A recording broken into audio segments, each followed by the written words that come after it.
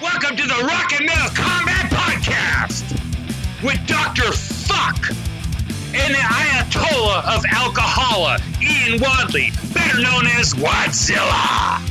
So enjoy another awesome, incredible episode of the Rock and Metal Combat Podcast. Bam, bam, bam, diddly dee.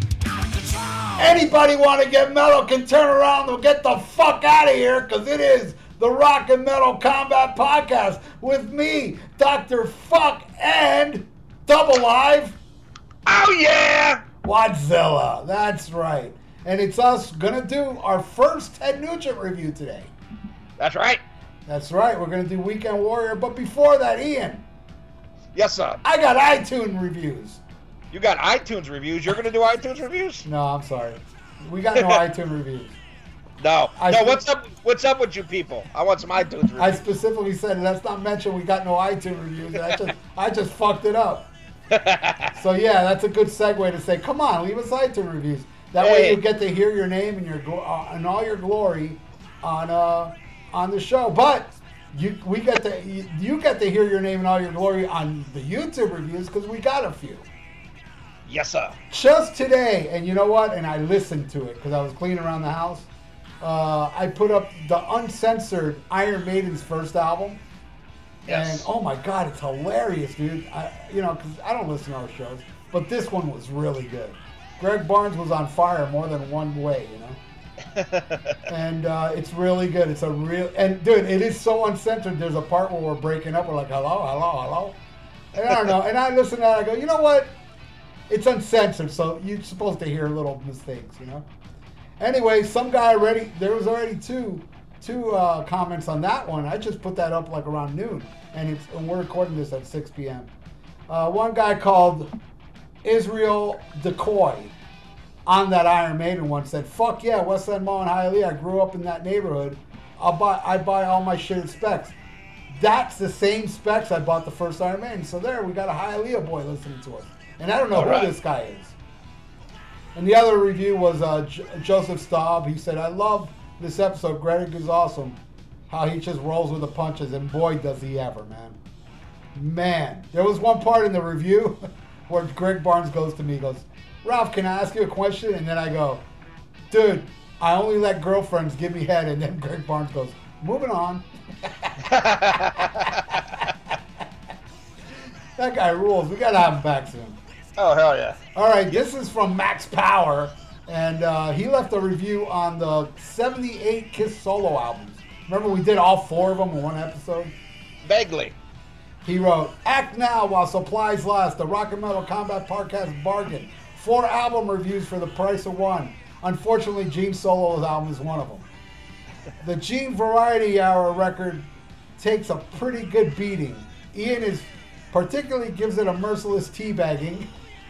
He had me rolling. I also feel it is worse than all the 78 solo albums. Wait, hold on. It's a read more thing. Both Ralph and Ian have a lot of praise for Ace's record, and rightfully so. Additionally, Ralph gives a very balanced review of Peter's album. Most people just dismiss it without giving it a chance. Missing from this episode was the go-to guy to Kiss reviews, Bill Wang. Ralph and Ian, instead of going wangless this time, just jabs Justin Childers and puts him in Bill's makeup and costume if the man himself can't make it. Thanks for keeping the Rock and Metal Combat going, guys. It's something I always look forward to, and I know it means a lot to many other people. By the way, Ian sucks and Ralph rules. He's the star of the show." Well, actually, I was the one that added in that last part. Oh, okay. He didn't actually say that. I just felt like it needed to be said. All right, the next one, Wasp, the Headless Children, uncensored one. He wrote, "Why the fuck won't Wasp tour the States?" This is Jeff Harlett, by the way. "Not good enough for Blackie, I guess? I'm fucking pissed. I'd love to see Crimson Idol anniversary tour. Fuck you, Blackie. And fuck you too, Ian, for not liking Crimson Idol. Ralph rules." All right, that part I made up too. Oh. He just ended it with fuck you, Blackie. But I put in fuck you in because you don't like that album. So I figured you know, I'd add that for Jeff. Did you hear the news about that? Yeah, they're doing a whole album, and I'm not really the biggest fan of that album either. Though I do like a few select tracks. You really hate it. Yeah. Go ahead. No, I hate it because I love Wasp. Yeah, that's shit, and they're re-recording the whole album. I can only imagine that's like fucking Maiden re-recording fucking Virtual 11, you know, but using Blaze again. You know. All right, look, Big Bushy leaves a fucking comment, and this was for the YouTube exclusive I put up last week. Remember that story I told you with the girl and the lesbians and stuck in the room naked? Which, by the way, if you're listening on podcast, you have to hear that story. It's pretty interesting. He wrote, I'm not sure what I enjoy more, the unedited podcast episodes or these YouTube exclusives. Always a great time, always hilarious, and always worth a listen. You guys crack me the fuck up. Best podcast on the interwebs, bar none. Keep it up. Make my Sundays the best days of the week, and my Wednesdays are right up there as well now. Love you guys. You rule. The Spuds McKenzie dog is a bull terrier, by the way. And fuck Ian and Ralph rules. Oh, he didn't say that either. All right. Here's another one from the same, that YouTube exclusive where I talk about the lesbians. From Eli Miller. Hey, guys. Eli from Facebook groups. I just wanted to tell you that this podcast, including an old friend, Terrence, has given my life a purpose. I have this goal to be in radio one day, and you guys have given me so much to learn from. Over the 18 years, I struggle a little feeling that I have to appeal and fit in, whether the standards be society, girls, or adults. In the end, rock and roll prevails, and you have given me hope and joy again. Thank you, Ralph, and fuck you, Ian. No, he didn't say that. He did end it with that. And by the way, Eli, if you want to learn anything from us, don't be like us if you want to get on radio. That's what you ain't gonna make it. I was gonna tell him, man, hey, cut your teeth on that metal. Don't let any douchebag fucking on the head station. There you go, man. Scott Green let anybody on there. Yeah, exactly. You want radio? Just tell him that I like you. Yeah, get good on there, hone your chops, and then go to a good radio station. All right, this next one's from the Skid Row, Slave to the Grind. This guy missed out big time because you know that episode's great. This is what he wrote. He wrote, Skid Row may have had good production and Bach may have been able to sing really well. But about 13 minutes in, I realized I couldn't sit and listen to somebody talk about them for 2 hours. Not even the great Dr. Fuck. They just weren't that good. Dude, you got to listen to it. Fuck Skid Row. Who is it? Who is this? His name is EJ. Well, I don't know how to pronounce it. EJAMSC. EJAMSC. I don't know. It's some abbreviation, I guess. But yeah, he didn't want to listen to it because it was a Skid Row episode. But dude, you missed out, man. Because you still didn't miss out. It's up there forever. Well, until they ban it.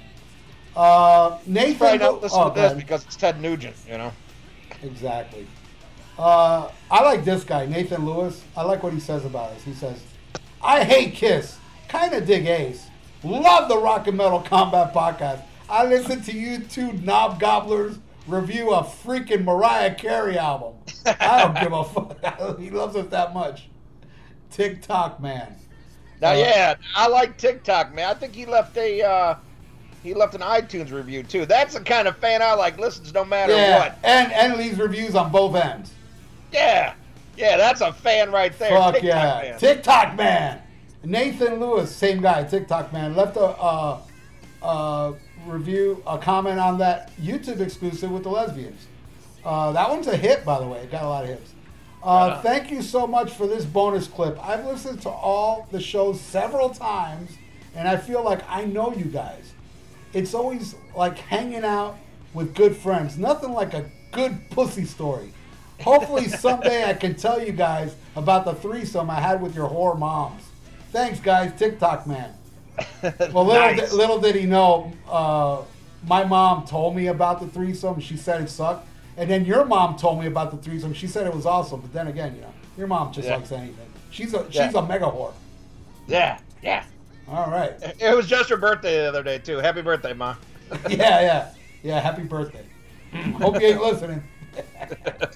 All right, this one's for AC/DC's, that last album, the one I like, whatever it's called, Rock or Bust. Oh, Rock or Bust. Do you still have the same opinion on this album? I like it and still do. Would like to know what you think. Yes, sir. I actually listened to Rock or Bust about maybe a month and a half, 2 months ago, and thoroughly enjoyed it. How about you, Ian? You haven't listened to it, I'm sure. I actually did put it on my phone, and I have everything on shuffle.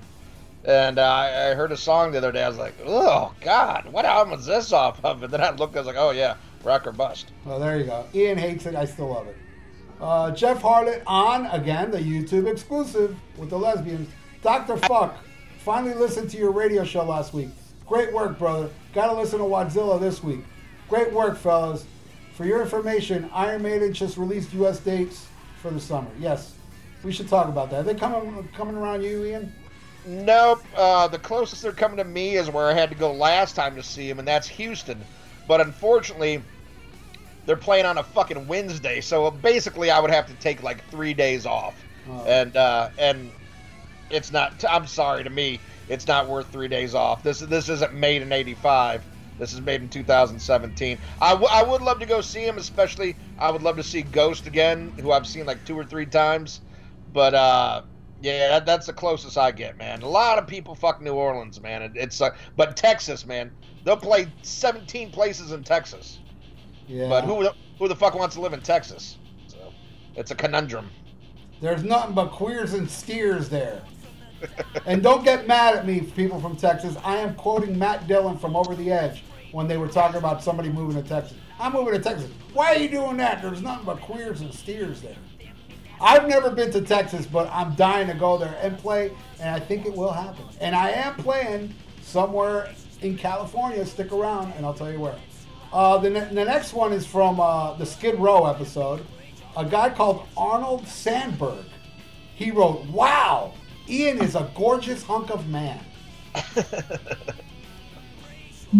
I wouldn't be laughing. It's a guy. It'd be scary. What's it look like? It'd be scary if it was a girl called Arnold. Is this a real review, or are you making this one up? I swear I'm not making that up. Oh, hey, how's it going? There you go, yeah.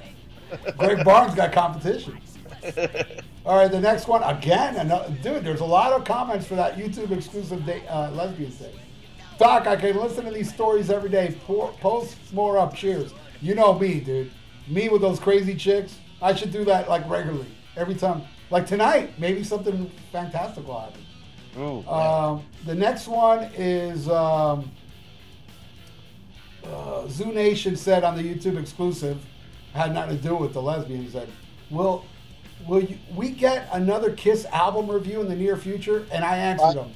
I saw that one. And I answered him. I said, on YouTube, probably not. But on iTunes and Podbean, there is one coming up.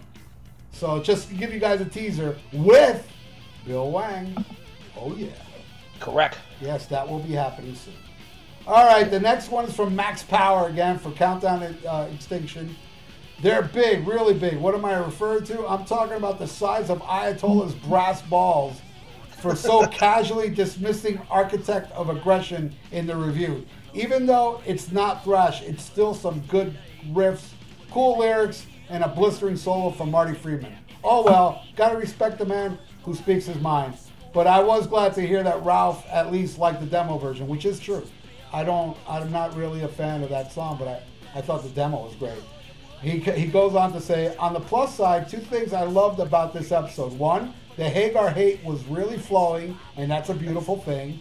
And 2, great live footage. Kudos to Ralph for pulling that together with this episode. One last thing. Rock and Metal Combat faithful, you need to get over to YouTube and subscribe to this channel. God, I love this guy. Yeah. I can't believe how few subscribers there are here compared to at the Podbean downloads. What do you have better to do? Put down the keyboard sheet music to Dreams and get your asses over here. Thanks, gentlemen. Well, in all fairness, Max Power, we did gain over 100 people, or I think maybe 200. I'm not sure. And Podbeam has been up years longer than this YouTube. The YouTube thing is catching on. And look, with this lesbian episode, I think people, look at the reaction it's gotten. You know what I mean? Yeah, I might have to make a video with this Sandberg kid just to get some listeners and some viewers. And here's your favorite guy, Andrew Jacobs, left a comment on episode 1. The first by the best, as in the first Rock and Metal Combat episode by the best podcast. Also the first solo album by the best rock frontman. There you go. I mean, that was good. Oh, that's an ass lathering. Yeah, well, I'll take it. All right, James McCormick wrote about the lesbians. I think you're better off staying away from these chicks. Sounds like too much drama. Dude, look, if I stay away from chicks, I'm just going to have to date my hand. And believe me, I date it every day. So now and then I need to give my hand a break. Nathan Lewis on the Saxon episode. That's right, Dr. Fuck. Fuck Chris Jericho. He makes Justin Childers look manly. Saxon is pretty gay as well. I don't like that. But you guys make every show entertaining. Worth checking out. Keep it up, guys. That's TikTok Man. All right, TikTok Man shows you, even as kick-ass as you can be, we all have flaws. Yes. Oh, and this one, okay, Andrew Jacobs wrote something that is not that flattering. But, it's a little ironic he wrote this. On the Skid Row episode, Andrew Jacobs wrote, "Never, ever shit where you eat." And you know what he means by that, right? Mm-hmm. Because how I treated Scott Green and, he put us on the metal station. Never shit where you post either, Andrew. On the Rock and Metal Combat. Yeah, I don't know who that's aimed at, though. I think that could be aimed at Scott, because how dare he fight back when we made him? Oh, maybe. Yeah, maybe you're right. Okay, I apologize, Andrew. All right. Never apologize to Andrew. Okay. Let me see. All right. I am skipping some reviews because you got to make it entertaining, dude. You can't just say, "Hey, great show." Which I thank you, but come on. Insignia Metal Reviews on the Skid Row episode. Another awesome episode as always. I think Skid Row are quite underrated, and it sucks when people blow them off as just another talentless glam hack. Skid Row were badass, and the first 2 albums rule. I even think Subhuman Race was quite an underrated gem. However, I never cared for anything after that, to be honest. By the way, you guys rule. Now, Insignia, I did read that, but that's not really the kind of reviews. I read his review just to let you all know. That's not something I would really read. But what the hell? Fuck it. Oh, Andrew Jacobs said this about the podcast episode we were on. He said, "That lame PC podcast doesn't deserve the awesome un-PC greatness of Ralph and Ian." Yeah. What? Yeah, he wrote that. Dude, show some respect for the Podfather. Yeah, that's true. But at least he did put my name in front of yours. Oh, there you go. All right. Okay, hold on. Thunderhead is about cocaine addiction. It's a drug taking him in the middle, the White Thunder Coke. That's Michael. I can't pronounce his last name, but he just said that about the Wasp Peddler's too. And I never knew that. I never knew that was about cocaine. I thought it was about drug. I guess drug addiction, or alcohol, or whatever. I like it better already. Yeah. Andrew Jacobs again on the one where we kind of like slam him and Mark, where we replied to that Freeform Rock podcast. He wrote, "If anybody's going to call me out, if I'm going to get called out by anybody, I want it to be Ralph and Ian doing the calling out. Everything they said about me is 1,000% true." Who is this? Andrew Jacobs, when we slammed him. Oh, yeah. Okay. All right, let me keep going. This was for the Wasp Peddler's Children. Great talk about this classic. Super album, of course. I also like the Crimson Idol very much, and I think that the next one's still not black enough. I don't know. Dr. Fuck, listen to the last Wasp album again. It's really good. It gets better each time listening. Greetings from spring. Well, His name is Holspa Metal. Well, Holspa Metal, I'll be honest with you, I did listen to it not that many times. And the only thing that impressed me was the guitar solos and like the ballady songs on there. I liked, but maybe I'll give it another listen. Ian, on the other hand, cannot be bothered. Yeah, too Christian for me. Oh, look at this.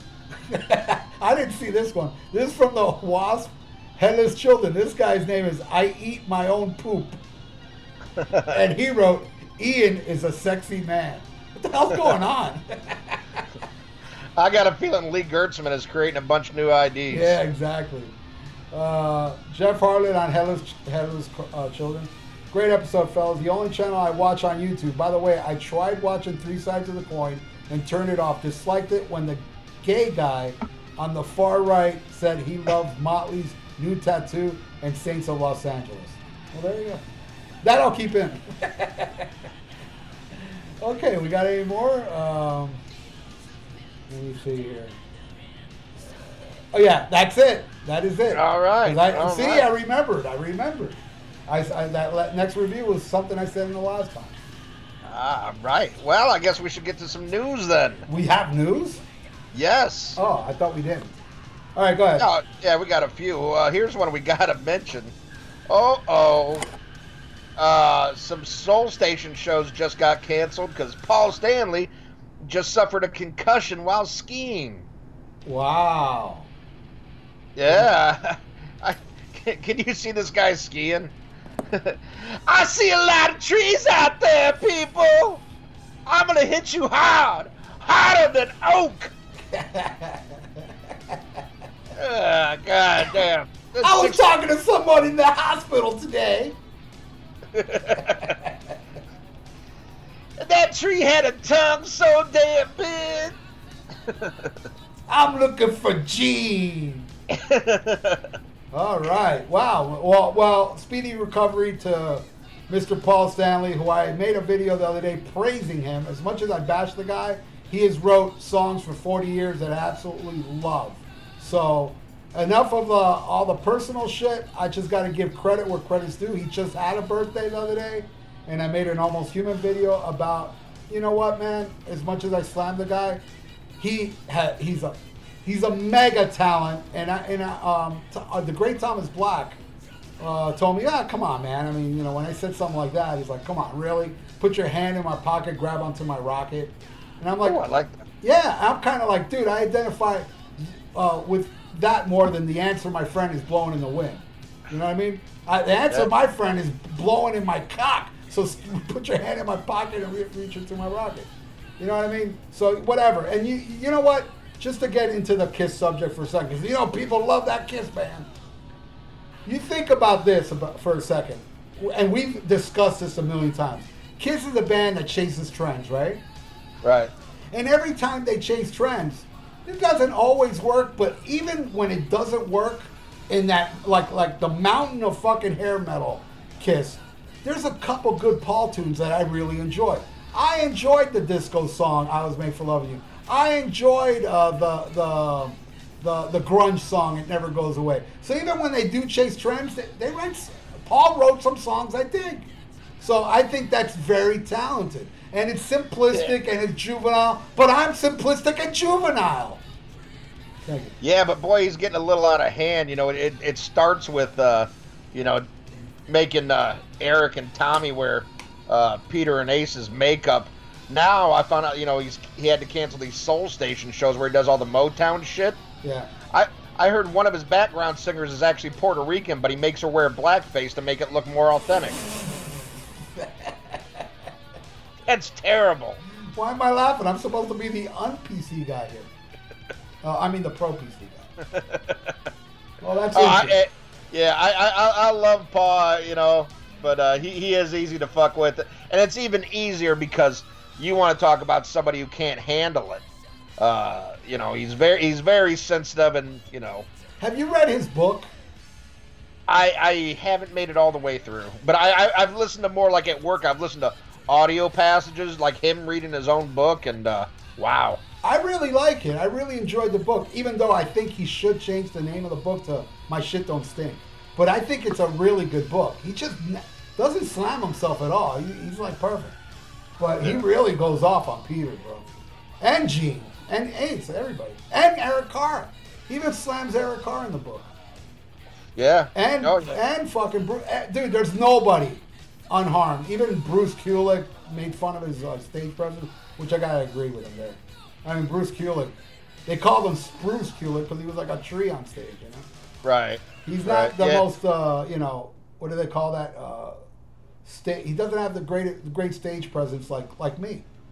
Right. Exactly. But, it doesn't bother me when he's hard on Peter because I think people are too easy on that dude. Not only was he a douchebag to me, but the more and more I hear about this guy, I mean, what a fucking prick. The only member of the original Kiss I have not met yet. Yeah, you ain't missing nothing, man. I want to meet him. I don't care. I'll take that chance. I hear he's nicer now. Maybe like, maybe sobriety agrees with him more, or maybe the cancer might have humbled him a little bit. But just the way he was when I met him is the way I've heard so many other people talk about him, and just all these other stories about, just really I don't know. He's got a great voice. I'll give him that. You had a good experience with Ace, as I did. Yeah. But let me tell you something. I've heard horror stories about Ace. Horror stories. I mean, he was fucked up, but I don't mind drunks as long as but I've heard stuff where he doesn't show up for meet and greets where people pay money, and when he does show up, he doesn't even acknowledge the people that pay like $300 to meet him. I've heard this, from Kiss Facts, which I go in there sometimes. When I'm at work, they love me over there. Well, a handful don't, but what can you do? Jealousy's an ugly thing. That's right. All right, we got any other stories? Let's see here. Brad Whitford says he isn't sure why Aerosmith is embarking on a farewell tour.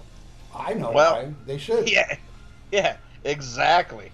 Well, I mean, poor Brad. He doesn't want to stop. He still wants to have fun. But hey, man, you got a fucking bitch for a lead singer, and your last couple albums have really sucked. And hopefully he saves some of that money, because honestly, man, I would love for him just to live on that Aerosmith money and just tour with Whitford St. Holmes. I'll take that over Aerosmith. Even though Aerosmith was excellent the last 2 times I saw them, they were excellent. Maybe those albums weren't good, but those shows were good. And Steven Tyler still sings amazingly. But Aerosmith is kind of like, you know what? I mean, I feel bad for the fans that still want to see them. And I will go see that farewell tour. But you know what? I've seen them enough that if they were to stop, it'd be like, I still got my memories from Rockin' a Hard Place all the way up to that last tour. You know what I mean? Well, I've seen them once, and that was enough for me. I mean, not that they were bad, but... Well, what tour? Pump. Oh, that was a good one. Get a Grip was terrible. Yeah, no, it was a great show, don't get me wrong, but it's just like, to me, it's been so long since they've done anything I've given a shit about. Well, you know what? I'll tell you this, and when I saw them the last 2 times, each time they threw out, one time they played Combination, and everybody was like, oh man, yeah, when they were playing Combination, all the way from the front row, I saw the line to the bathroom. You know what I mean? It's like, nobody knew what was going on. They played Mamakin. They played Something one of those times. They played what's the song that starts side 2 of Get Your Wings? SOS. Right. They played some really good gems, and I really did enjoy it. Well, no, I like that, but it was the same way on Pump when they played Train Kept a Rollin'. Nobody knew what the fuck it was, because that's the type of fans you get nowadays.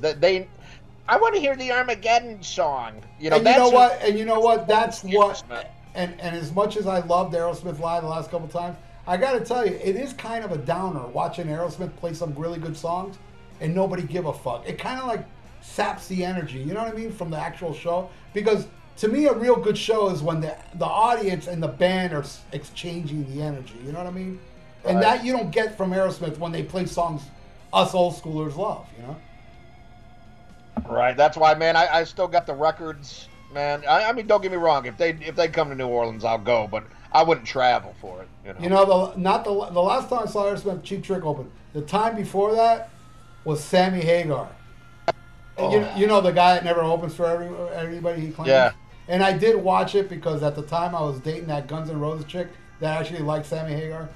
And I sat through that crap. And he did play, at least he played one Montrose song.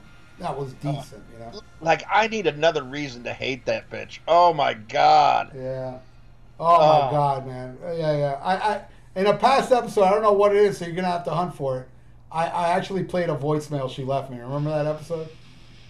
Oh, did you play the voicemail? Yeah, I did. It's on. Well, maybe I didn't. No, I didn't edit it out because it was such a good story, and I don't want to repeat it.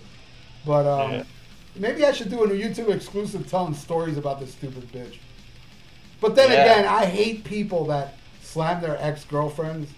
It kind of makes me feel like, even though she really fucked me over, I hate people like that. So I don't think I will. All right, what else? All right, let's see. Blah, blah, blah.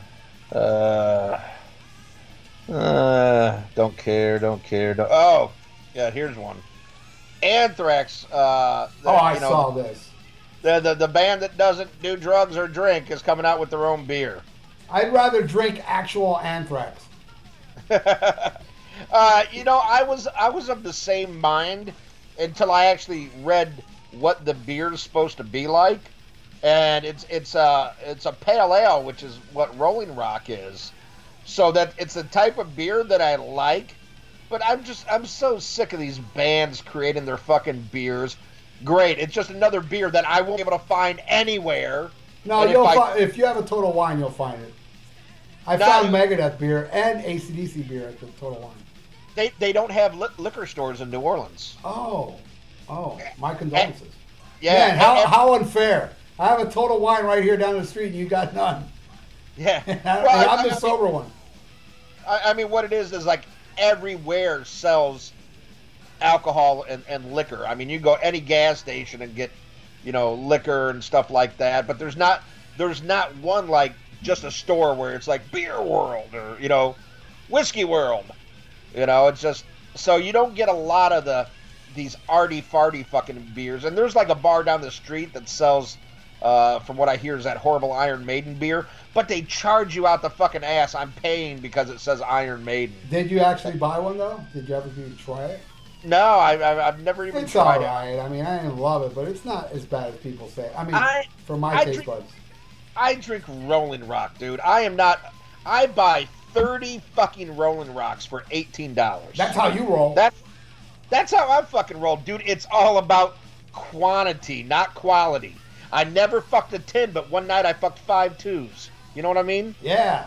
It's all about numbers. Actually, I don't know what you mean, but it made me go, yeah. Yeah. Fuck yeah. I like the way it sounded. Yeah. Hell yeah. But I can't stand beer snobs and these craft beers. Have them taste like fucking, somebody pissed in an old shoe. But, this has a nice walnut froth with it. A little aftertaste, and the only good thing you can say about these fucking faggoty craft beers is that it has high alcohol content, and that's cool. But but it tastes like fucking shit. I like my Rolling Rock. These craft beers are for guys who want to have a beer with other guys, but they don't like the way beer tastes. And if drink fucking wine or drink a goddamn Zima. You don't need a cotton candy Snickers winter ale strawberry. That's not fucking beer, you asshole. Do fucking street drugs like a fucking man. And drink fucking dirt beer. That's what I say. God bless America. Hey, That's Ian, right. You know what they should invent, though? And I would highly recommend you start drinking? They make a beer that tastes just like Rolling Rock, right? But it just doesn't make you want to take a piss that much. That way we can be done with our episodes much quicker. Before that, I'll just move all the equipment into the bathroom and just sit on the shitter the whole time. That'd be good. And you can fart with me farting. We can have like a little fart war. Hey, another thing, speaking of, Anthrax beer, I don't know if you saw what I put up on the podcast page, which, by the way, I'm on there more than you now. What a fucking flip around, huh? You're hardly there, and I'm always there. I contributed a lot to the Facebook page now. And I don't know if you saw this, but I put up a picture yesterday. There's a Motorhead vibrator now. Did you see it? Yes. And it's called Overkill. Why not call it Orgasmatron? or Vibrator. Motorhead had a song called Vibrator. Right. Or Snakeskin and Love, whatever. Whatever. My point is, I put it up, and dude, I can't remember the guy's name, but this guy's been messing with me lately. Like, he's just got to disagree with me on everything. And I don't remember his name, and I like to keep it that way. He actually wrote this. He goes, "What is that?" He actually didn't know what it was. And I wrote, "It's a thermometer." And then Justin goes, I forgot what the hell Justin said. And I said, oh yeah, Justin goes, "Yo, the Chicago Gazatron," after I said it. Genius. And I said, "Hey, once it comes in the mail, let us know how far you can get it in." Justin's getting married, so we need to buy one of those for his wife. It's a wife. It's a female. Yeah, well, at least that's the picture he's posting. Oh, he's pulling an Elton John.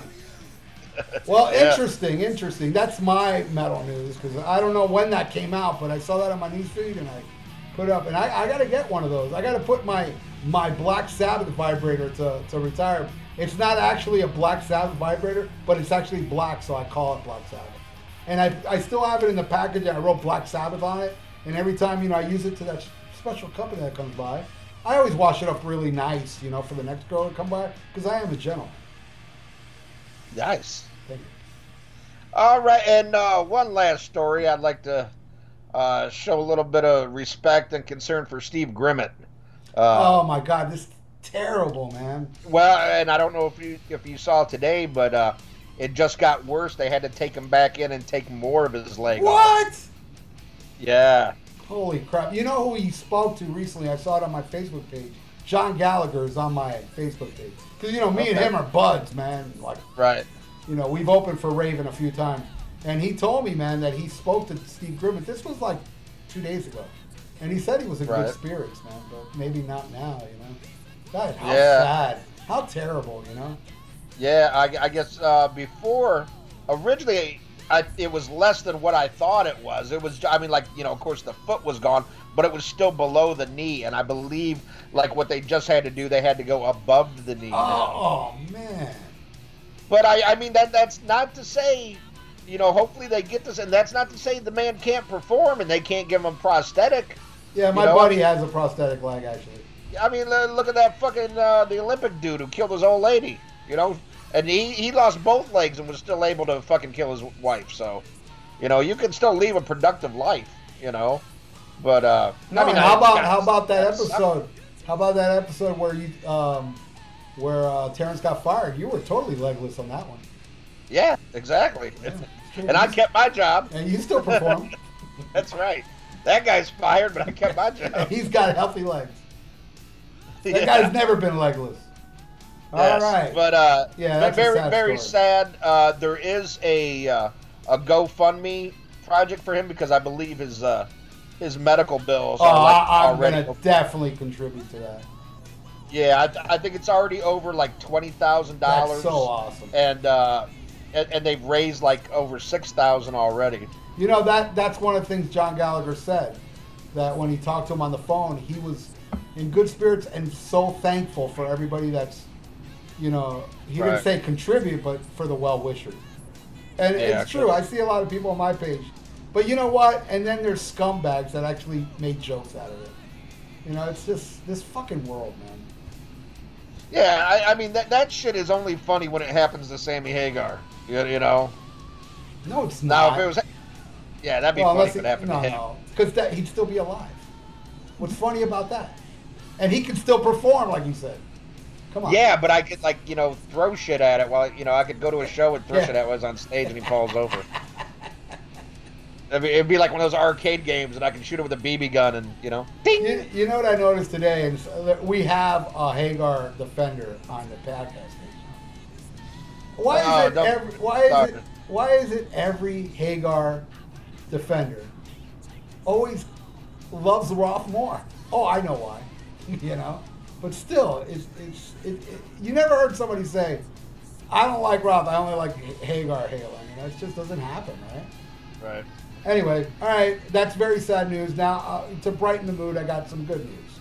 I don't know if I mentioned this. Well, we didn't have news last week, so I'll mention it this week.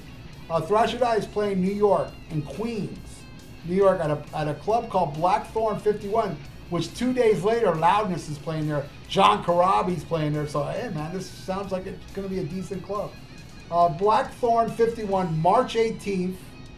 It's a Saturday night, so anybody that lives in New York, man, come on out, man. Check it out, man. If you come see me, Ian will pay you $20. I'll give you his address.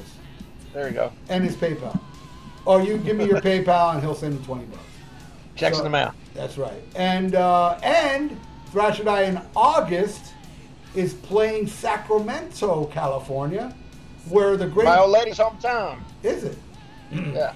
Where the great Bill Wang's coming to the show. And, oh my God, he's going to hate me. Eli, who left us a review. Eli's going to be there. He made a cool picture of the Thrash or Die logo overlooking the city of Sacramento. And I know there's a few other people said they were going, so... And we're headlining. It's the Thrash Metal Assault 2. So it's us, Blessed Death, Nukem Dead, and Toxin. And Nukem Dead, the member of Nukem Dead wrote me saying, we named our band after your song Nukem High, and then I wrote it. You know it's from a movie, right? You know? But still, I mean, whatever. Alec to fucking get you a show here in New Orleans, damn it. Well, dude, the way it works, man, somebody came from us from New York, a band called Paralysis one, and they're a good band. Great band, actually. They got a new EP out that features Bobby Gustafson on one track. It's a really cool EP. And in California, those Nukem Dead guys were the ones that got a promoter to book us to go over there. So the way it works, man, find a promoter in New Orleans, and we'll be there. We will be there. You know, and nice. You know, I am a broke band. I mean, I'm not broke, but my band's broke, so you know, we're gonna need like flights and shit. I don't know. I don't even know. Every time somebody comes to me, which this guy came to me, and both New York and Sacramento both came to me. Hey man, what would it take to get Thrash or Die to play here? And then I just sent him a link to Alex. Talk to this guy, and bam, we're playing both of them. You know. And yeah, man. So I'm very excited about that. That's exciting news. And now I want to talk about something that I was not aware of, and it came out in 2010. And I just happened to bump into it while cruising on YouTube. Zakk Wylde has a movie that was released in 2010 called Bones. And it's a really good movie, man. But Zakk Wylde, I mean, he's no De Niro, but he's actually a pretty good damn actor. He plays Zakk Wylde. Like, he doesn't play him, but he plays a character that's like him. And what's really cool, I mean, the story's not bad. And what's really cool, the soundtrack to the movie, through the whole movie, is killer old school metal songs. Like there's Sweet Leaf, Sabbath, and I can't remember what else. And there's a lot of Zakk Wylde music, like Black Label. I heard some Pride and Glory in the movie. I heard some, what's the other band? The Book of Shadows stuff. And he's got a huge role. I mean, he's not the star of the movie, but he's like in about like 80% of the movie. He's kind of like the supporting actor in the movie. And, you know, and he plays guitar. And there's even a little scene where he talks about how he almost was Ozzy's guitar player. But I won't give up anything else. What genre of movie is it? Is it well, I don't know. Like an action movie? Or, no. It's kind of like, it's nothing like the movie, but it's kind of over the edge type vibe. You know, the youth of the 80s, metalheads, and you know, they get in trouble. There's murders that go on, and you know, it gets a little fucked up here and there. But I highly recommend it. And unfortunately, the what I saw on YouTube has a lot of audio dropouts. So I was like, fuck it, I'm gonna buy it. So I did order it. I bought it on Amazon. You can buy it on Amazon. And then some other guy sent me. There's another link on YouTube where it's pristine. So, but I don't care. I want to own it anyway. But you can see it. If you're watching the movie and you hear audio dropouts, then turn it off and look for the other Zakk. And they don't even call it Bones on YouTube. It's called Zakk Wylde movie. That's how they labeled it, and it pretty much is. So yeah, that's all I got to say about everything that there. Let's play our review for Ted Nugget. That's right. Which that is a inside story that you don't even know about. Alex Marquez's cousin came from Cuba, and he told Alex, "Oh yeah, you know Ted Nugget?" He called him Ted Nugget. You know Ted Nugget? All right, there. So let's go into the review. Wow. All right, let's start the review. This is 1978's Ted Nugent's Weekend Warrior. You like this one, Ian? Yeah, I picked it. That's right. That's right. You must like it because you picked it. Let me tell you the background of this album for me. Don't recall the first time I heard it, but I do recall buying it as a little kid. One of the many albums I would buy as a kid by cutting lawns.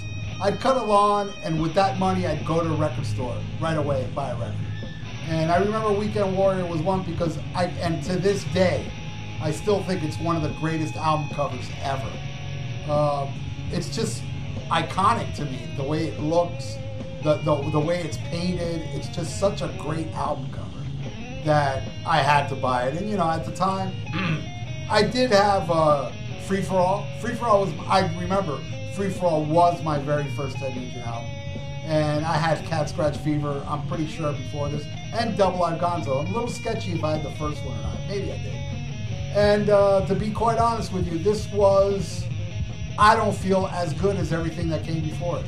But do I hate it? No, I don't. But I'm pretty sure I probably don't like it as much as you. The stuff I don't like on here, it still has its good little moments. But definitely, as far as songs on this album, the good definitely outweighs the bad.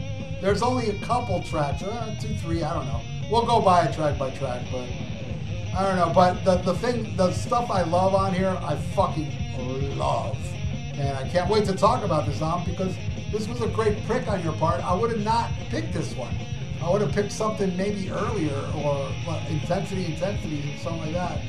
But yeah, but eventually I want to do all the Nugent albums from Intensity down because, you know, all of them are great in their own way, you know, but they are different. But the thing is about Weekend Warrior for me, Ted Nugent was on such a roll at the first 3 studio albums and Double Live Gonzo that I didn't dislike anything on any of those albums. Yeah, some songs were better than others. But this is the first one where I saw kind of like, yeah, maybe Ted Nugent was kind of in a rush to make this album. And some of it seems a little rushed, but then some of it is like, boom, it's right in the mark, like he does when he goes hunting. So what do you think, Ian? I dig it, man. I definitely understand what you say about the drop-off. And what I would say, like, if you would compare it to, like, Kiss, maybe. Like, this is Animalize. You know, there's still some good shit on it. I don't hate the album, but it's a drop-off from the previous albums. Man, but I wouldn't go as far as saying Animalize. That was pretty bad. Though it did have its moments, but that was... Yeah. But, I mean, I like Animalize better than you, but that's what I'm saying, though. Oh, that's right. I was looking for myself. I'm sorry. There was a lineup change, and, you know, you can tell that this was rushed. But this is at a time when bands did, you know, if not 2 albums, did at least 1 album every year. So it's like, tour, do an album, get back on tour, you know. Yeah. Just never-ending circle. You know, now, you know, you see years between albums for some bands. But, you know, this is a lineup change. The biggest thing is Derek St. Holmes is not on this album. Rob Grange, the bass player, who also, you know, wrote, is not on this album. But there are still plenty high moments, and I picked this one because it is, you know, a dark horse. It's not as talked about as the first 3 studio albums, but it was released the same year as Double Live Gonzo. So at this time, Nuge is at his biggest. And, you know, I mean, I know you know, Ralph, because you were there, and I know from, you know, like my dad and from reading, you know, there was a time when Ted Nugent, maybe not with record sales, but as far as concerts, was just as big as you would say, like a Motley Crue in the 80s. Oh, yeah, he was huge. I mean, yeah, huge. I mean, he really dipped down in the 80s. But, you know, back in the 70s, man, everybody knew Ted Nugent. Everybody loved Ted Nugent, even if they didn't buy the record. You know, when Nuge came to town, people were there, and this man was a fucking legend, and that was his show. Like, holy fuck, Ted Nugent's in town. We gotta go to that show. And another thing about Ted Nugent was he's not a shock rocker, but he had the same persona as a shock rocker because everybody thought this guy's insane. Because live, he was fucking insane. You know, like your Alice Coopers and then Ozzy Osbourne. He had the same kind of vibe that those artists had without being a shock rocker, but an insane performer. Right, and he would still come out in the loincloth and do all kinds of crazy shit. That was, I'm not sure if he was doing that during Intensities, but he did, the first time he did the loincloth thing was Screen Dream, and that was the very first time I saw Ted Nugent. I saw him on that tour with the Scorpions opening up, and nobody knew who the Scorpions was. I think if you listen to the Scorpions episode, I talked about that. My brother turned me on to Love Drive while I was in Germany in '79. And I knew them, and you know they just brought out Animal Magnetism, and the Zoo was getting a little airplay, but still nobody knew them. And Pat Travers was the second act that night, and that's the night I discovered Tommy Aldridge, and I was like, holy fuck, look at this Afro guy throwing his sticks away and doing a drum solo with his hands. It was unbelievable. Right. Well, you know, it's funny you mentioned, you know, like. It was almost like shock rock with his shows because this is the first cover, and everybody talks about this cover. You know, that's cartoon, so it's almost like an Alice Cooper or a you know, like a Kiss album cover. The cover for this was originally done for an interview in a magazine, a porno magazine called Oui. It's spelled O-U-I. Wow, I remember that magazine. Yeah, O-U-I. Yeah. Yeah. And that was the title of the article, the interview with him. He loved it so much when he saw it, he goes, wait a minute, no, we got to buy this. This is an album cover. And so that's how that happened. And then later became a pinball machine. Yes, that's true. The Ted Nugent pinball machine that was around in the 70s, same time the Kiss pinball machine came out, had that cover on the pinball machine. And like I said, there is a change here because you don't have Derek St. Holmes and you don't have Rob Grange. The replacement singer and new guitarist was Charlie Hunn, who now plays with Foghat and does a good job in Foghat. But, I've seen him 3 times with Foghat. For those of you who don't know, you know, Ted's not into the drinking, not into the drugs, but is into the hunting. And he told Derek St. Holmes and Rob Grange that they had to go out and, you know, like shoot like a 13-year-old girl and bring her home and skin her and fuck her and all that shit. They weren't down with that, so he kicked them out of the band. Fucking prudes. Yeah. And then he got these new guys, and now there would be a revolving door of bass players for the next few years, but Charlie Hunn would stick around for the next 3 studio albums and Intensities in 10 cities. He would keep the drummer, the incredible drummer Cliff Davies, who was also the producer on all these records, or at least a co-producer. But he'd keep Charlie Hunn for a while, and then Derek St. Holmes came back for 1 album and left again. Then he got Brian Howell, who would go on to join Bad Company when they got back together. Fuck it, let's get into it then. We'll take the first song, Need You Bad. What do you think of this one, Ralph? Can I ask you to take this one? Yes, sir. Okay. Need You Bad, the first and only single off the album, backed with I Got the Feeling. And to me, this is classic fucking Ted Nugent. It's, you know, no new ground is broken here. You know, not the best song off this album. There's definitely a couple other ones I would have picked as a first single. But I dig it. But it is weird hearing a new voice, you know, that's not Ted or not Derek St. Holmes. But Need You Bad, I think it's a fine opener. But not what I would have picked as the first single, that's for sure. But I dig it. What do you think? My favorite song off the album. Wow! Yeah. The vocals on this tune are fucking stellar. This guy is an amazing vocalist. I love it. The vocal melodies they're fucking as catchier as a deer getting in the cotton Ted Nugent's eyesight. while wielding a bow and arrow. A great groove with some smoking guitar work, and the band is tighter than a nun's asshole, man. And that killer breakdown really takes the song to another level, where it's just like it mellows out a little bit in the middle, and Ted Nugent going. It's like a little jam section in this kind of like hard rock with pop melodic elements that just grab me by the balls, you know? And it's not only my favorite song on the album, it's one of my all-time favorite songs on any Ted Nugent album. I think this song is amazing. Now there's other songs on here I love almost as much, but this one is like extremely special to me. I just feel like, hey man, I would have picked it as a first single, and you would have been right because it didn't really do much, I don't think. I do remember hearing it in the radio back then, in the 70s, but it didn't last, you know, but... Yeah, it only made it to 84.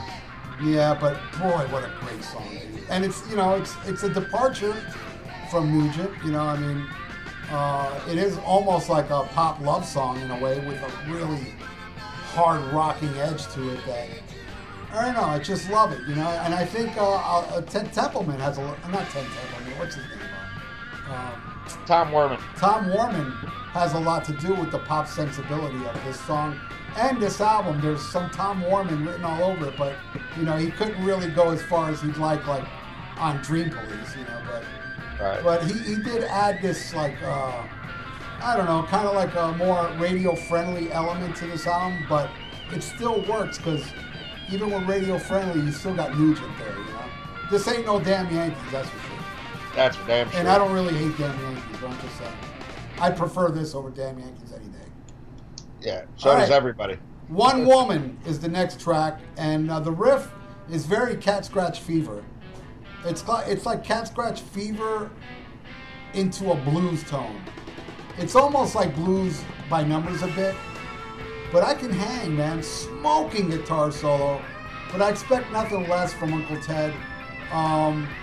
I think it's a good little bluesy number.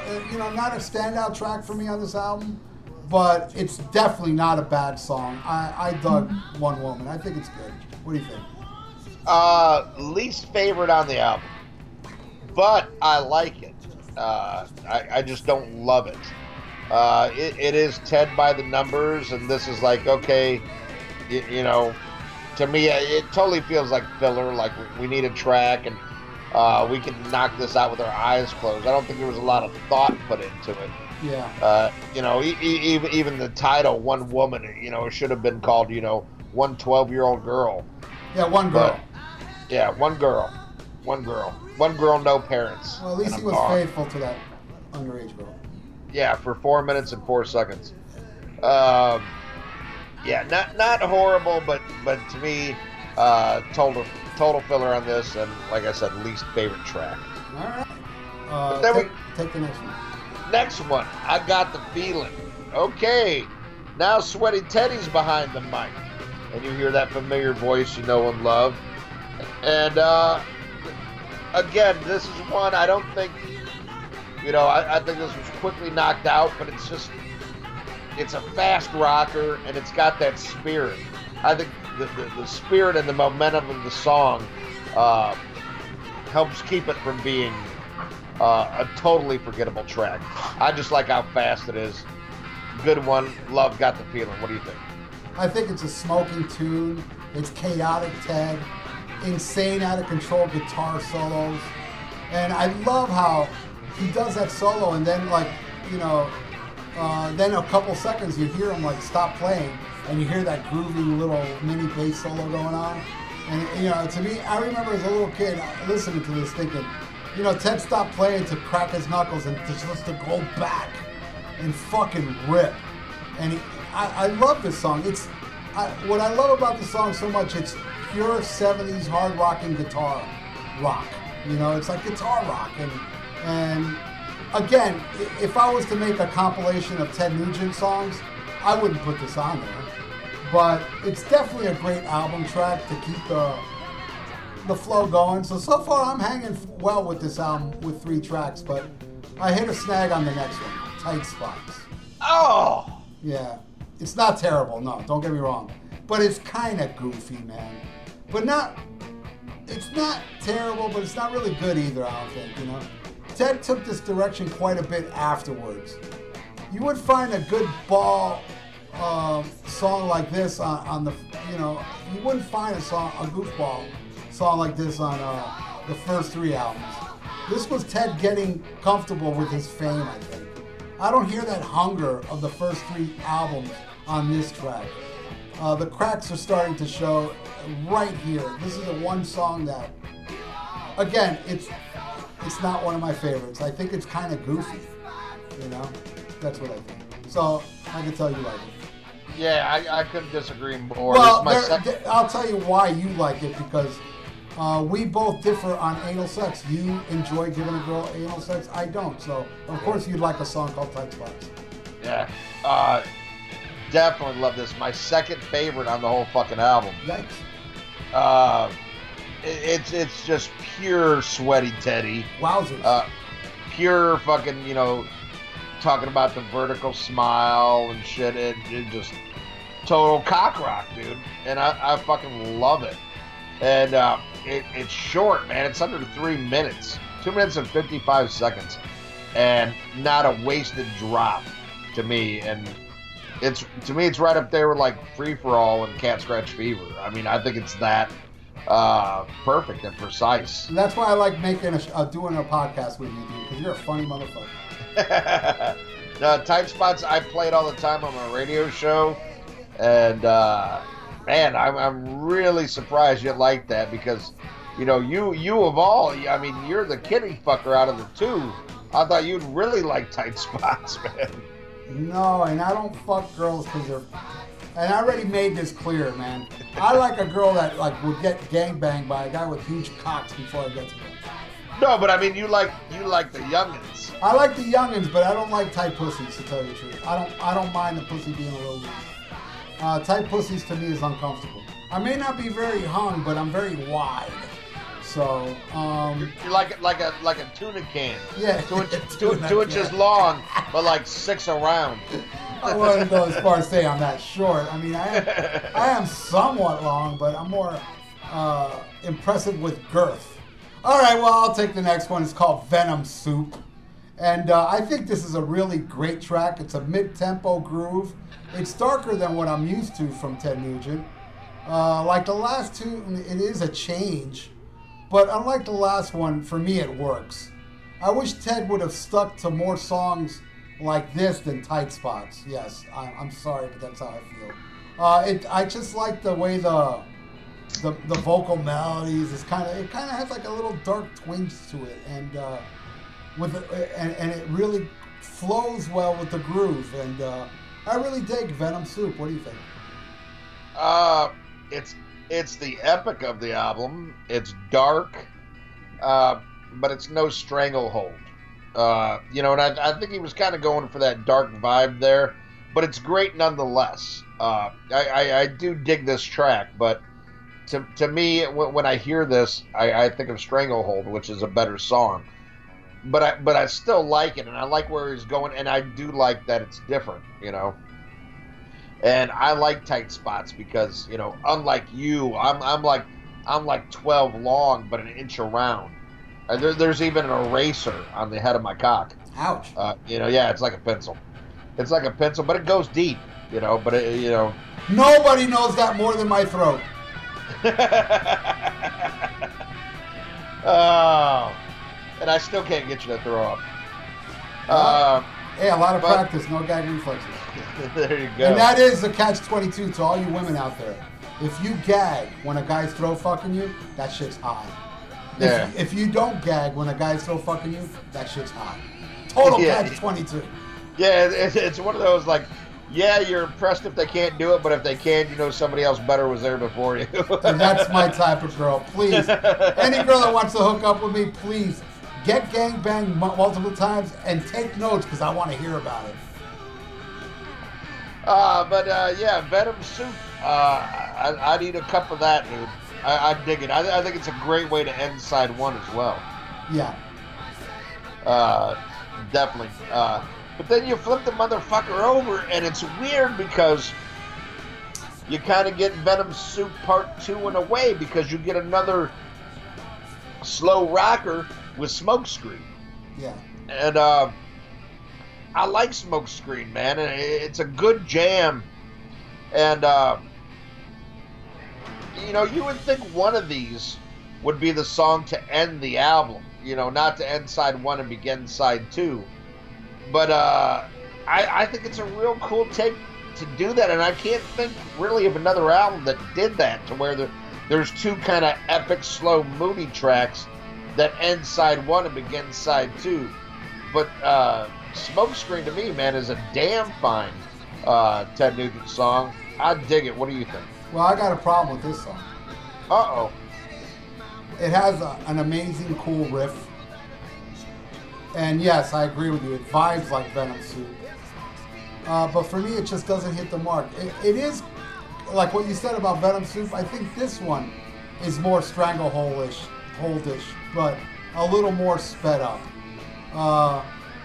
But in Stranglehold, it works. This one just does not do much for me. It's got a sweet solo, but Ted always did some tasty solos back then. I think what holds this song back, though, are adding vocals. It would have been so much better as an instrumental, because the music itself is fucking flawless. It's great. It's stellar. Like, you know, that song Homebound. You know, that song is so amazing, but adding vocals to it would have tarnished its charm. And this song suffers the same, I think this would have been great to be like, you know, a Homebound Part 2. I think musically, instrumental-wise, it's great. But I don't really like the vocals on it. I don't feel like this song calls for vocals. I think it would have been a great instrumental. And a title like Smokescreen would be a great title for an instrumental, you know? Very valid point. You know, I do like it. It just wish it didn't have vocals. That's why I don't like it. You know, I think that's the part. Like, if I could get a hold of this song, like, you know what they do on YouTube? You know, they take elements of songs out, like you can hear Eddie's solo or Eddie's guitar work on Atomic Punk with no vocals. Right. You know, I would love to hear this with no vocals. Then I would love it so much more. That's my only problem with it. All right, the next one is the title track, Weekend Warrior. This song is so much fun. I dig this one a lot. I would probably say it's my second favorite on here. A bit polished in its production, though. I think if it was a bit dirtier and snottier, it would make the song way better, because the whole vibe of the song calls for it. It's like a rebel wielding a tuxedo, in a way, you know? Where this song should be wearing a crusty 501 jeans and a Motorhead t-shirt. But I can't completely slam it, as even if the shiny glam rock shoes, you know, that crash through it, but just not as hard as if it was wearing clothes that has not been washed in months. But it's still my second favorite song on the album. I think it's a fun song. It's it's cool. I like it. I just think the production is a little too slick for this type of song. What do you think? I dig it. To me, it's a Ted classic. I'm surprised this wasn't a single, even though it's not my favorite song. Surprised it wasn't a single. There was a couple of rock stations that used to use this every Friday. You know, this would get played at 5 o'clock or 6 o'clock, you know, and it'd almost be like the whistle blow at the end of the Flintstones, you know, let you know the weekend is here and it's time to party.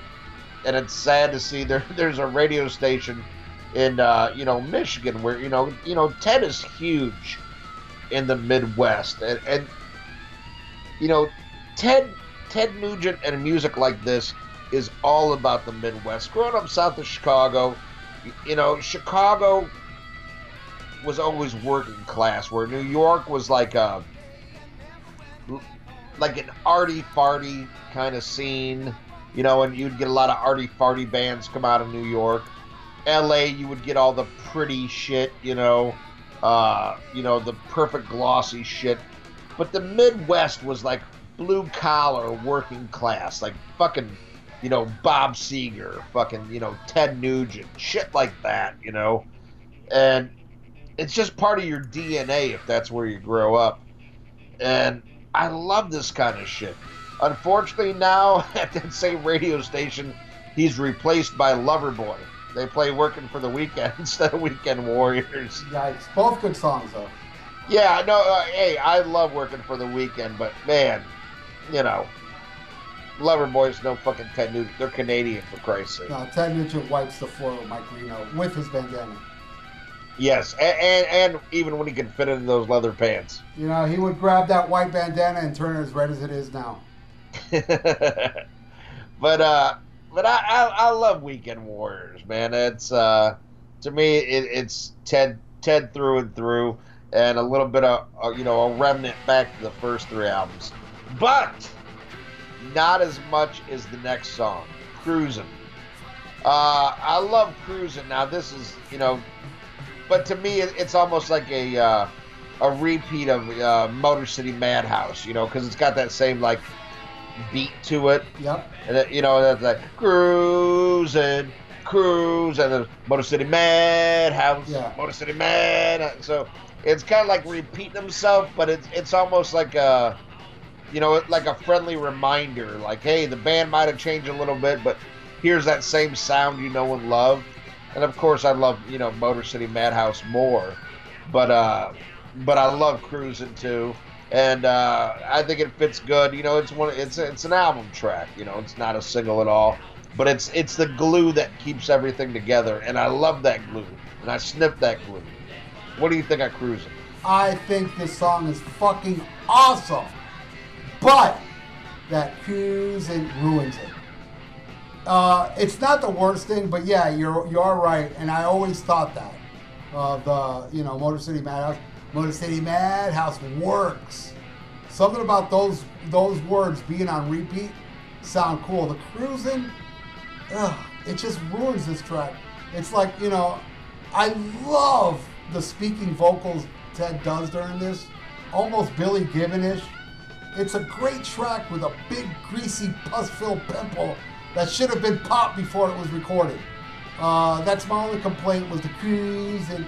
The rest of the song is smoking and killer. And I think it could have been a fucking classic if they just would have, worked on the chorus and make it different.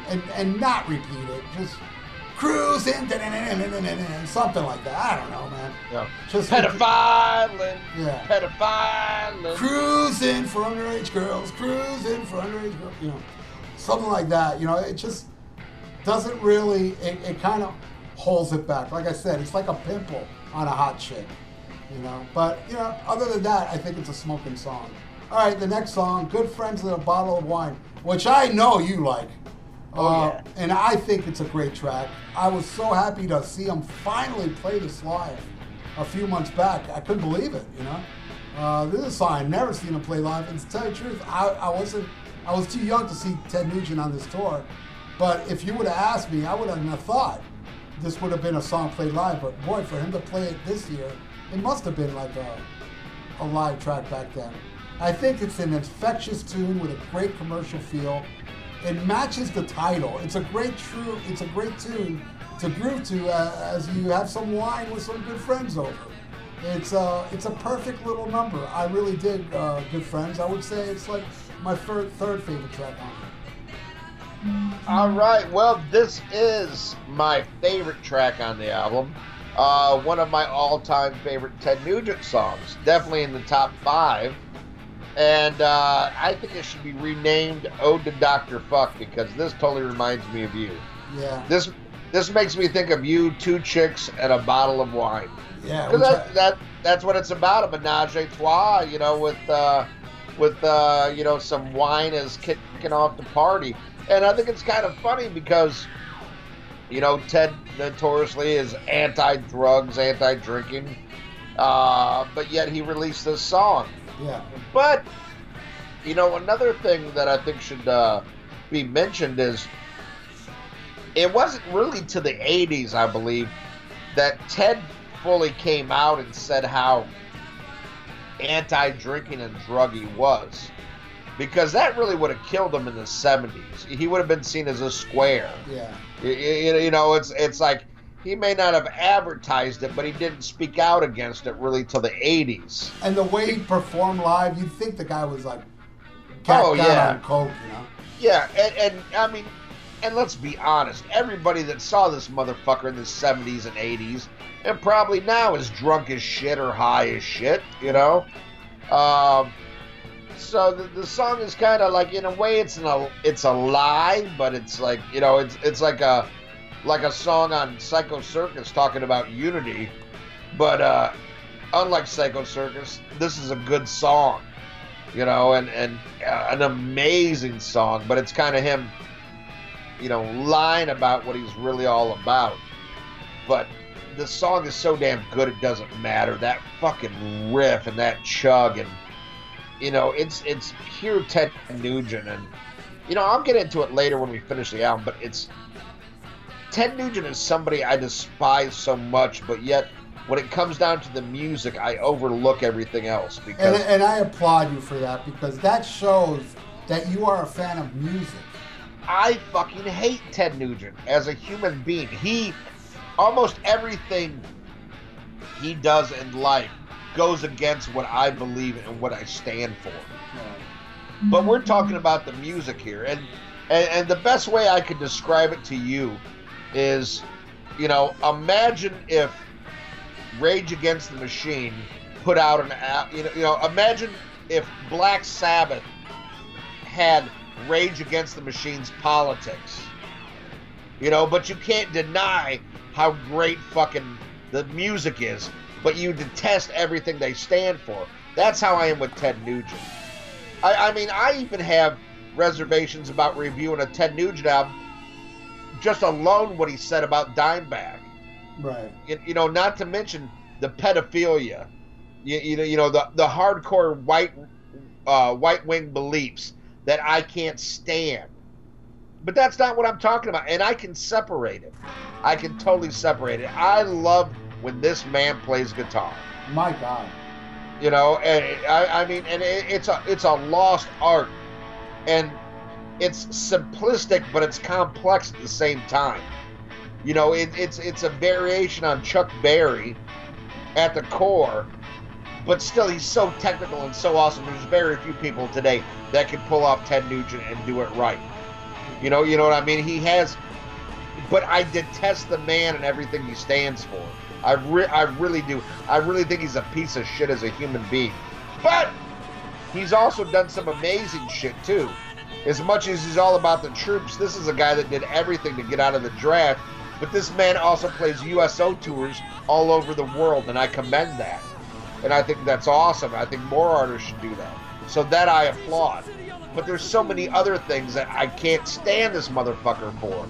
But that's not what we're talking about. We're talking about the music. And that's what should matter. You fucking idiot non-music fans that hate bands because of stuff other than the music. Oh, I used to like this band, but I threw all the albums away because of, you know, so-and-so did this and so-and-so did that. Right. That's just as stupid as people who burned Beatles albums when, you know, John Lennon made that comment about being bigger than God.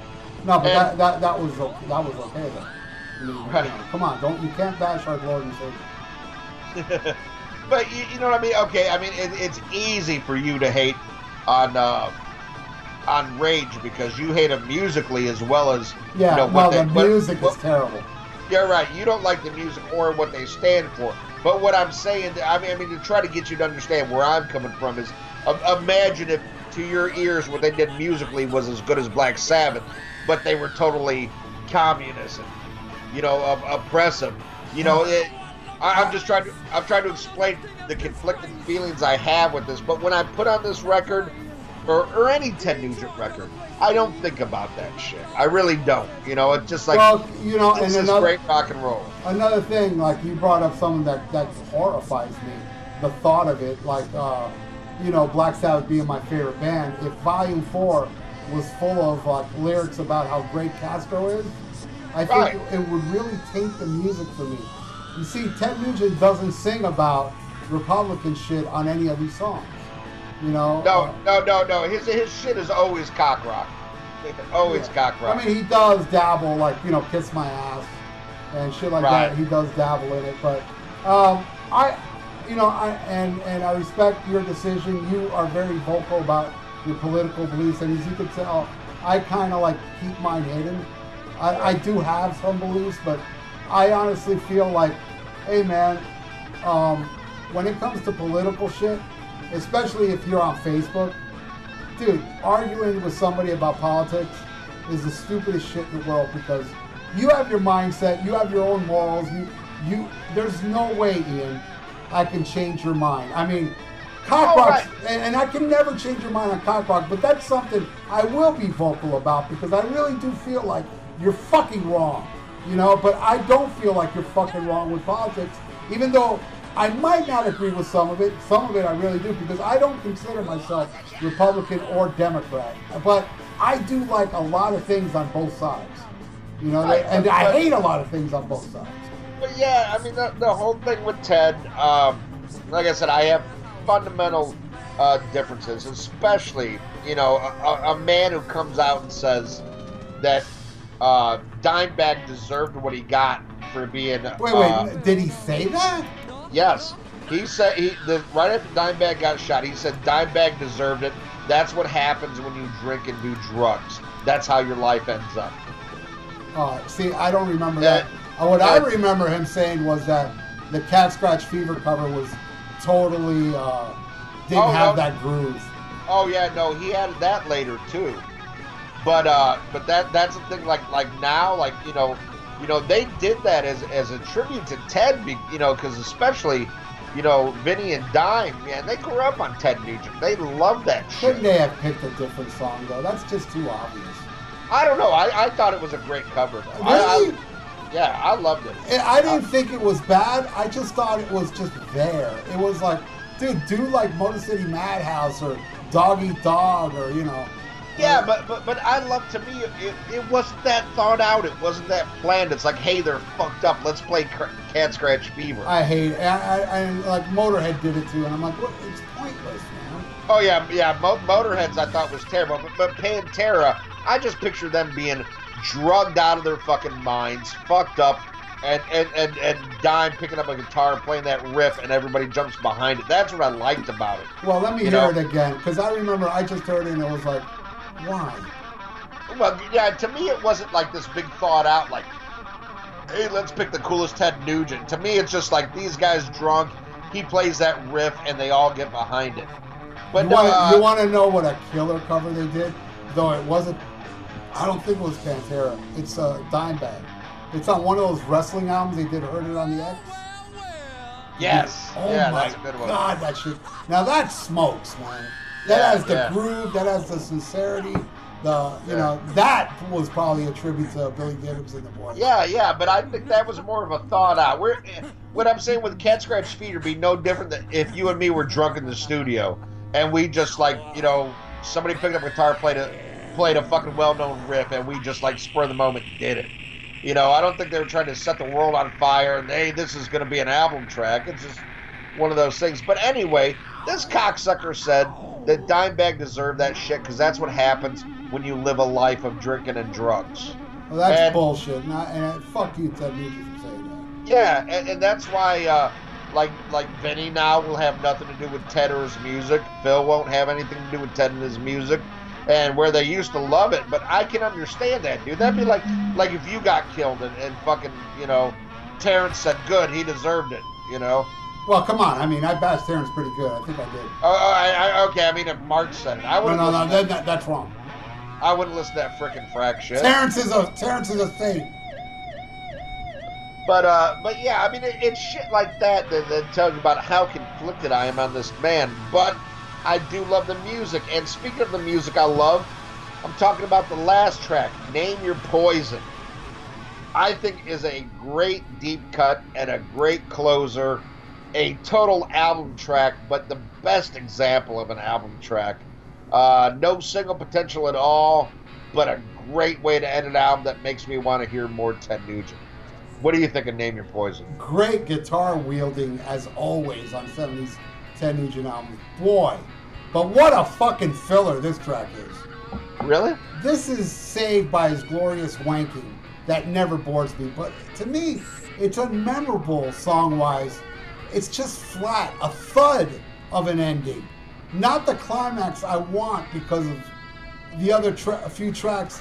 It's not a bad album, just a flat ending. I would say it's my least favorite. No, wait. No. Tight Spots. I don't know. Maybe it's a toss-up between Tight Spots and Name Your Poison. I think it's very unmemorable and probably like, come on, Ted, we need to get back on the road. Hurry up. That's how Damn. I feel. But it's saved by what great guitar playing on this track. But there's, Ted Nugent really did no wrong as far as guitar playing on all the songs. But I'm talking, let's eliminate the guitar and let's just talk about the song itself. I don't think it's a good tune at all. I think it's a thud. It's flat. It just doesn't. It's. I feel the same way of this song. How Ted feels about Pantera's Cat Scratch Fever. Well, we agree to disagree, but that is the Ted Nugent 1978 album, Weekend Warriors. Great pick. Great review, I must say. Yeah, the review was better than the album. Yeah. Produced by Lou Flutterman, Cliff Davies. Flutterman! Yes. That's his name, Flutterman.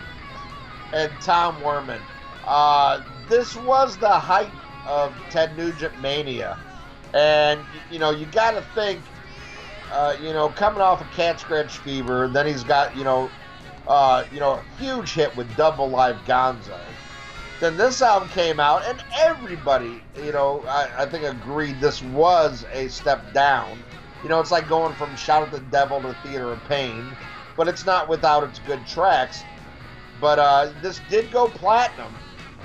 But then after this, it was kind of all over. But by 78, disco had really started taking over.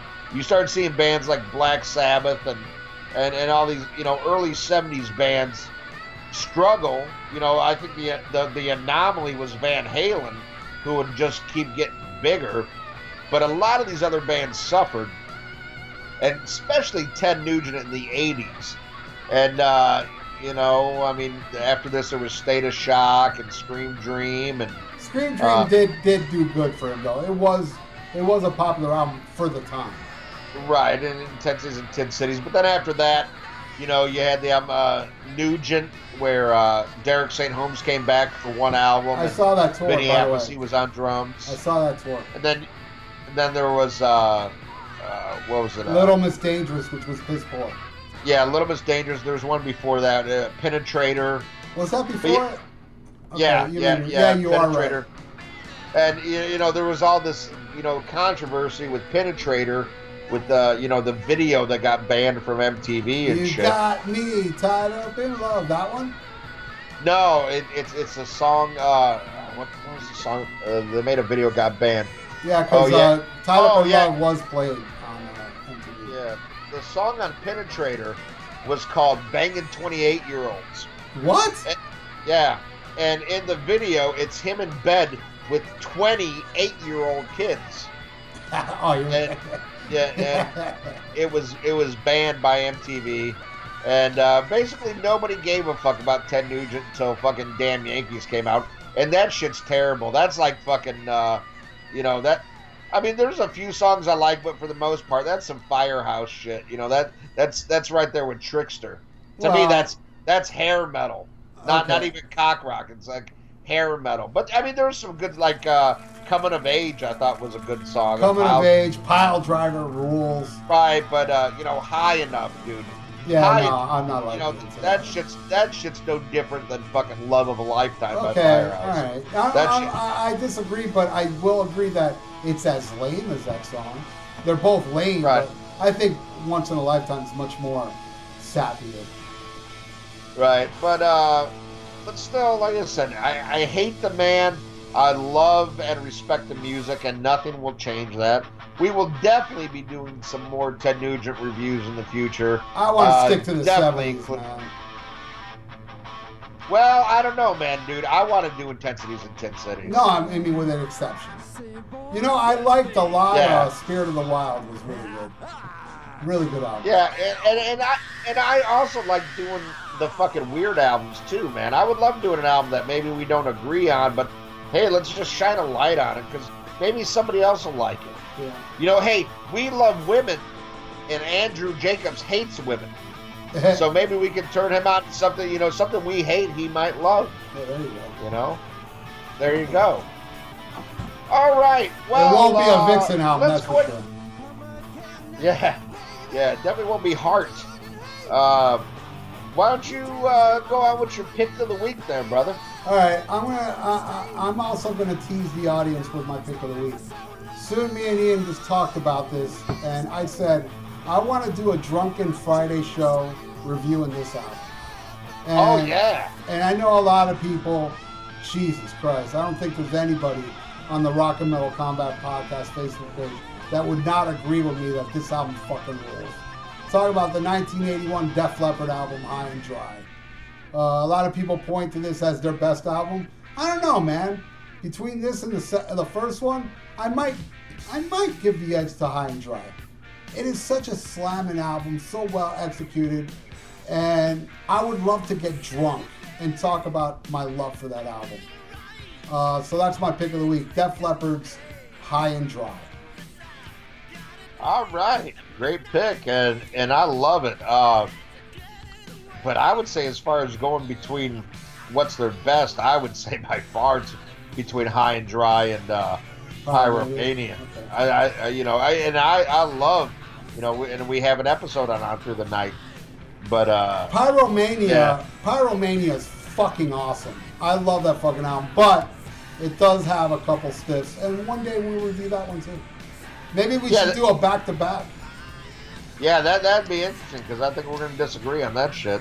Well, most of it I love. Even the hits I love. But there's a couple songs on there that I feel are just... I don't know, man. That album is so awesome that it does have its, it does have its flaws. Two flaws, as I think about it. Yeah, but it ain't got no fucking slick black Cadillac or Thunderbird, I'll tell you that much. Or Hysteria, the whole album. Ooh. Hey, I do like women. Unlike Andrew Jacobs, I love women. That's Women was the first single. Yes, and it bombed. And when I heard it for the first time, I was like, yeah, dude. And then I bought the album and I was like, no, dude. Oh, I was the same way. Woo. It was like the only good track on the album. But there was another good song that was a B-side. You remember the song, Tear It Down, Got to Be a Better Way. You remember that one? I think I heard. I never bought the single. That song, believe it or not, when Women came out on the radio, they would play that song a lot on the radio because it was the B-side to Women. Well, maybe in Florida, but not in Chicago. And this is very rare, that year they played the MTV Music Award, and that's the song they played. They played Tear It Down. They didn't play nothing from Hysteria. They played Tear It Down. Yeah, that I think I do remember. It's weird. I do love that song, and I love Women is great, but I don't think it's as great today as it was then. It hasn't really aged that well. But it's still not a bad tune. Who knows? Maybe someday we'll do a Hysteria review just to fucking scream. We got to find somebody that loves that shit, and that won't be hard. No, because there's a lot of homos out there. Well, not just homos. It's just people that were... Well, no, I take that back because I know a lot of homos with good taste. Yeah, but it came out during that critical, crucial part of their lives when they were first getting into music, and Hysteria was their first Def Leppard. Yeah, so like a lot of people, like I guess you, what was your first Maiden? Somewhere in Time. And you love that album. Yeah, but the difference is Somewhere in Time is good. Well, it's better than Hysteria, that's for sure, but... You're damn right. I think if you're stretching it, we're good. And check out that episode. Boy, Ian was funny on that one. Yeah, that's a great one. All right, well, my pick of the week, I really don't have an album per se, but because when this artist came out, it was way more about singles than albums. But I would say pick up any greatest hits by Little Richard. I gotta agree with the great Lemmy Kilmister that the greatest voice of rock and roll. That fucking voice. And I don't care if you're fucking homophobic or whatever, and you got a problem with that. I'm talking about the music. I'm talking about, Tutti Frutti, The Girl Can't Help It, Slipping and Sliding. Oh my God. Little Richard is just fucking amazing. Right there, with me with Chuck Berry. I love them both. I gotta give a nod to Chuck musically for what he laid down guitar-wise. But song structure-wise and singing, I totally gotta give it to Little Richard. In my opinion, miles and miles above Elvis. And I know you love Elvis. A lot of people love Elvis. But to me, it's like the difference, like Elvis is Pat Boone compared to fucking Little Richard and Chuck Berry. Then I guess you disagree with Lemmy when it comes to Elvis. Oh, he liked Elvis too, but he was more into Chuck Berry and Little Richard even. But he did like Elvis. Yeah, he loved him. But man, check out some fucking Little Richard. And man, that is just the roots, and you can even hear it. I mean, even if it's not necessarily your thing, just listen to the song structure, the chord structure of the songs, and you can see the foundation that was really laid for rock and roll. I mean, it's all there. It's all the building blocks are right there, and it's just way cooler than Elvis, my opinion. Well, I mean, and I agree. I respect your opinion on everything, but the same reason you hate Elvis, you can also equate the Beatles to that, because the Beatles totally took what Little Richard did and made it popular with the woos, Yeah. And I'm not like the biggest Little Richard fan, but I have this really deep respect for him. Not really because of the Beatles. The thing that I love the most about Little Richard was the impact he had on fucking Malcolm and Angus Young. Those guys worship Little Richard. And I think it was because of Little Richard we have an AC/DC. Or if maybe not, but we have the sound. Because to be AC/DC is like Little Richard amplified.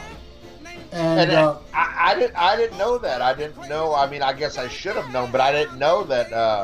They were that big into Little Richard. Actually, love that. There is an interview with Angus, like talking about Little Richard, how much of an impact Little Richard had on him as a little kid, as well as Chuck Berry, believe it or not. I've never heard them talk about Elvis.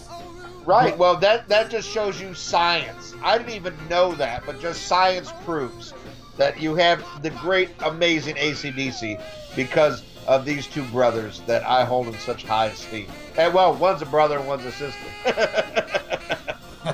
Yeah. Let's go into Fan of the Week. And Fan of the Week this week, normally what I do is, I'll go on the Facebook page right before we record and see who jumps out at me. And every once in a while, I'll see a name like, holy fuck, I can't believe I've never made this dude Fan of the Week. And that definitely happened today. And this is a brother from Sweden who's been around for a long time. And brother, I'm sorry, I know I'm fucking up your name, but I believe it's Joachim Brodstrom. Yes, he's always on the Facebook page, right? Yeah, yes, from Sweden. And it just hit me like a ton of bricks. Like, fuck, dude, you've been here forever, and I've never picked you. And for that, I apologize. It's probably because I couldn't pronounce your name, Joachim Brodstrom. I'm sorry. But, dude, you are well deserving of Fan of the Week. You've been here forever and commenting. And, man, sometimes people fall through the cracks. And I'm sorry you did, because you should have been one a long time ago. But now is your week. So whenever you hear this, I hope you haven't given up the faith like Bon Jovi. And you still listen and enjoy your week, brother. You are our Fan of the Week. You mean Bon Jovi gave up faith on cock? No, they still love that shit. Congratulations, you Swede. I'm glad that you're part of the Facebook family, and that goes out to everybody else that's on the Facebook family. Thank you all, and I also want to say a special thanks to everybody I banned. Thank you for staying gone. That means you, James Goodman. Well, cool. All right, let's get to the plugs. Listen to The Rock Show with Gully and Joe. Go to all the W's, Gully, GULLYANDJOA.UK, 8 p.m. UK time, 3 p.m. Eastern. The Rock Show with Gully and Joe. Listen to it, don't be a cunt. Earpillar, the podcasting and interview news site. To keep up with your favorite bands or artists, and the podcasts or interviews where they appear, go to earpillar.com to find out what we're all about. You haven't listened to Mars Attacks podcast? What are you waiting for, man? Host Victor M. Ruiz brings you all types of hard rock and metal-based podcasts. You'll find everything from music-based episodes, interviews, to series such as Ultra Sexy Classic Album Series, where some of your favorite musicians, producers, journalists, and show hosts comments on the albums that push the evolutionary chains of hard rock and metal. Get with it and go to MarsAttacksRadio.com to find out more. All right, Kiss Army. Since 2007, you've been getting Podkissed, the Kiss audio fanzine for your ears. That's right, it's your Podkissed. Every month, the Podkiss crew, along with the Kiss Room, brings you Kiss talk like no one else, whether it be roundtables, interviews with the band past and present, analysis, and great Kiss fun. Hi, this is Ace Frehley, and you're listening to Podkiss. Hi, this is Bruce Kulick, and you're listening to Podkissed. The Podkissed, the Kiss audio fanzine for your ears.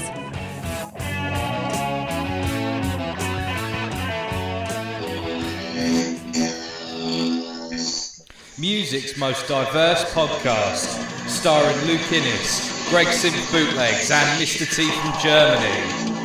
New episodes released every Saturday on Podbean, Podcast Addict, and iTunes. The true alternative podcast. Hey everybody, I'm Aaron. And I'm Chris. And we're from the Decibel Geek Podcast. And if you love this...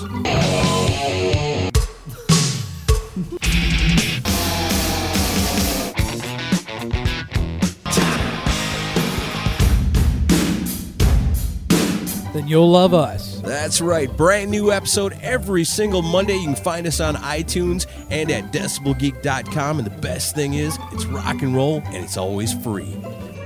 Have you developed paralysis from trying to choose a movie on Netflix? Of course you have. There's too much garbage on Netflix to sift through. So join us on our podcast, We Watched It For You. We watch a bad movie every week and try to determine its watchability. We Watched It For You is for bad movie fans, B-movie fans, underground film fans, and cult movie fanatics alike. Don't miss an episode of We Watched It For You, a guide to the lesser-known movies of Netflix, available on iTunes or wherever you download your podcasts. All right, well, if you love that Sweaty Teddy episode, and we know you did, come back next week when we have an exclusive interview with... Oh, my God, really? Oh, wait, you haven't said it yet. Oh, yeah. Yes. We have an exclusive interview with Ted Nugent's wife, when we find out if she's really learned her ABCs and how she can ride a bike without training wheels. Ooh. That's next week on the Rock and Metal Combat Podcast.